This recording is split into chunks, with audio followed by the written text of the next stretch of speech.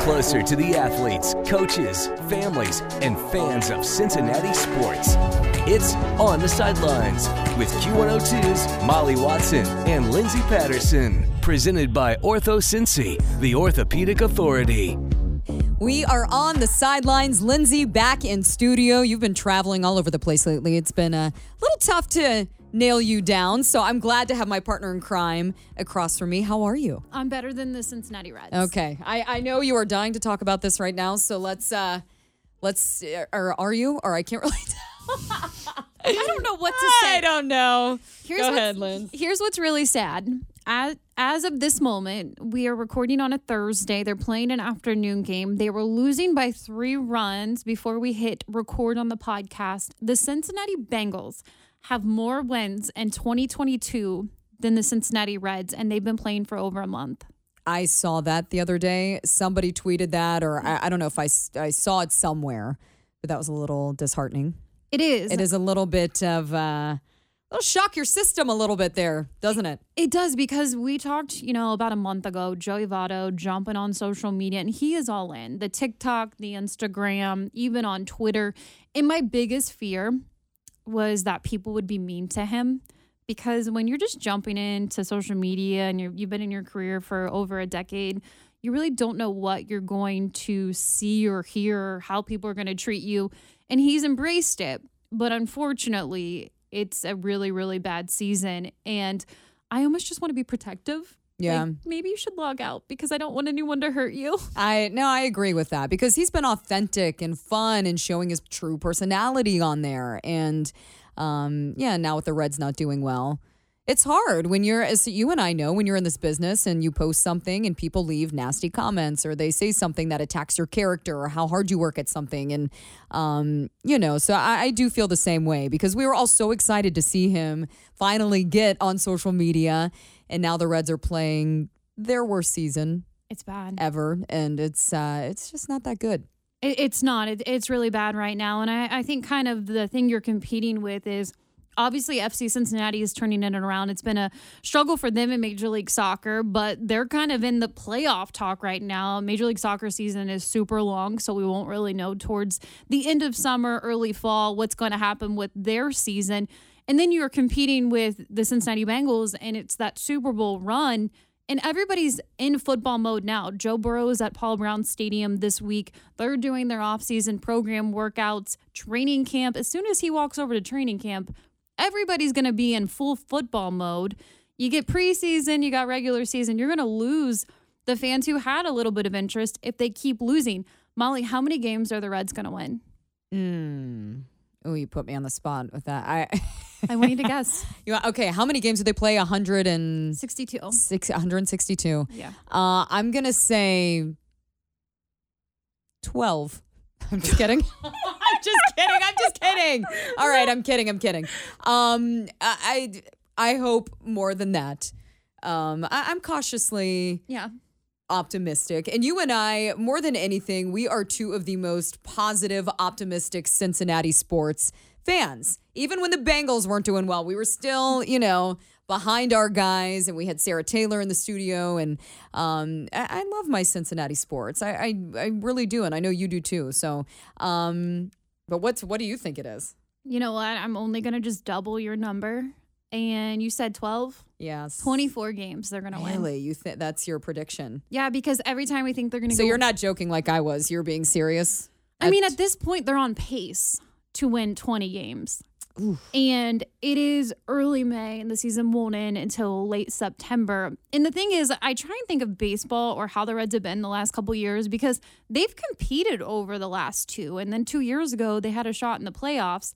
But I think personally, they're just struggling. They're dealing with injuries all over. They can't get a healthy roster out there. It's just, I don't have faith in them turning it around or going on a win streak, because the worst team that I thought was going to be the worst team in the NL Central of their division, they're like 7 games behind that worst team. Oof. So they're the bad team. Yeah.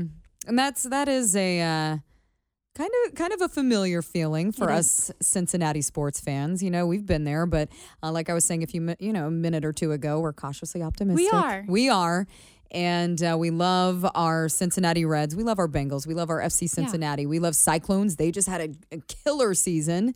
Big congrats to them. You know what's crazy about them is we talk a lot about, prior to 2022 and 2021 of the football season of playoff streaks, Cincinnati sports, they can't win in the postseason. They can't win in the playoffs. And, they've proved with their history that they've done that, the Kelly Cup, and then going on their run, a Game 7, which is really exciting. And I personally love a Cyclones game.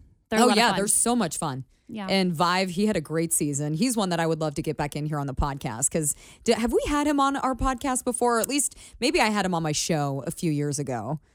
I think it's been a minute. Has Unless it been? you had him on your show. I think I had him on my show. I don't think we've had him on the sidelines with us, but we'll have to get in touch with our friends at the Cyclones. The Flying Pig just happened. I mean, there is so much going on, and we've put a lot of focus on the Reds and how not good they are, but there's so many other things to celebrate. Like I said, the Cyclones, FC Cincinnati, they've been turning around as well.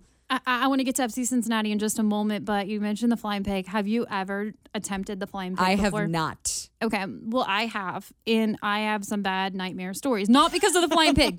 It's a great time, and I highly recommend doing it when you cross the finish line. It is one of the coolest experiences when you hit it. But I was thinking, I can do this. This is no problem. It was the half marathon. So any marathon runners out there know that I am an amateur. I'm not very good at it.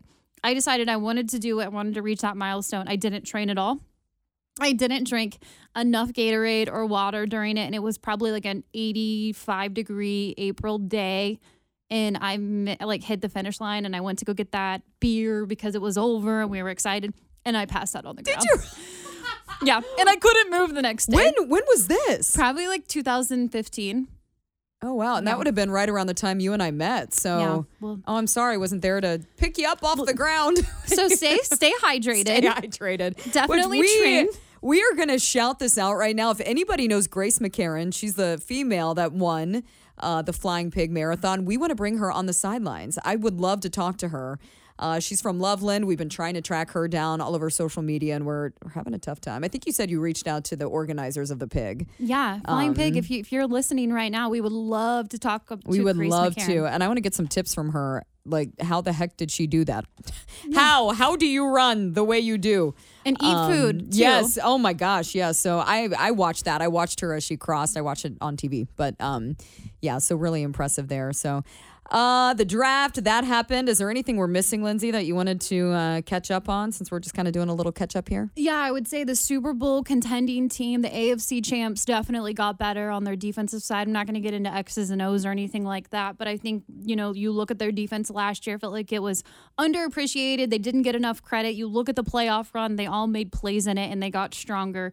Offensive line, I think, is going to protect Joe Burrow, and that was a big concern because nobody should get sacked 70 times in a season, and Joe Burrow did just that last year. Mm-hmm. So I think, honestly, this team, it's better, but it's going to be a gauntlet playing in the AFC. We'll go back to FC Cincinnati because, obviously, I feel like we were back in the day, the USL day ones of how much fun Nippert Stadium would be. They're obviously at TQL Stadium now, and they're really turning it around. And by turning it around, they're in the topic of conversation. They're not sitting at the bottom of the standings right now. So that's exciting for a really fun fan base who deserves that at their new stadium. OrthoCincy Orthopedics and Sports Medicine has 8 convenient orthopedic urgent care clinics in Kentucky, Ohio, and Indiana with convenient weekday, evening, and Saturday hours for fractures, sprains, strains, and more. OrthoCincy's dedicated orthopedic specialists will treat your sports, work, or everyday injury. Just walk in. No appointment is ever needed at OrthoCincy Orthopedic Urgent Care. Plus, you'll spend less time and money than going to a crowded ER. Learn more at orthocincy.com. That's orthocincy with a Y.com.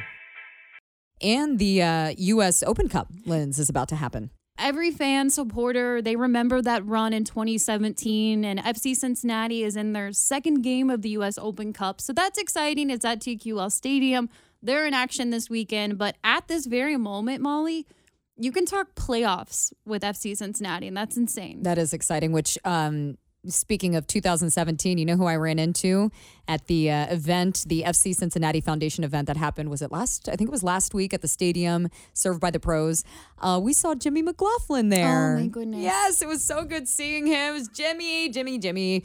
A lots of fun memories with him. So he came running up, and I actually talked to him about coming on the sideline. So we have to that have is him a on. must do because he's great. So I think that's really all we wanted to cover today. Is there anything else we're missing? No, we'll be back every week for a fun episode in studio with Molly on the sidelines. I'm excited to do this, and we have some fun, hopefully in-person events that we're going to try and do where we're going to need you.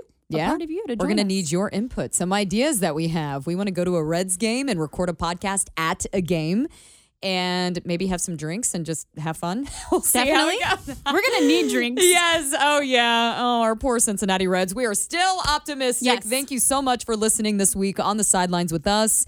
We release a new episode every week. Please make sure you download and subscribe. It's all brought to you by OrthoCincy Orthopedics and Sports Medicine. We'll chat with you next week.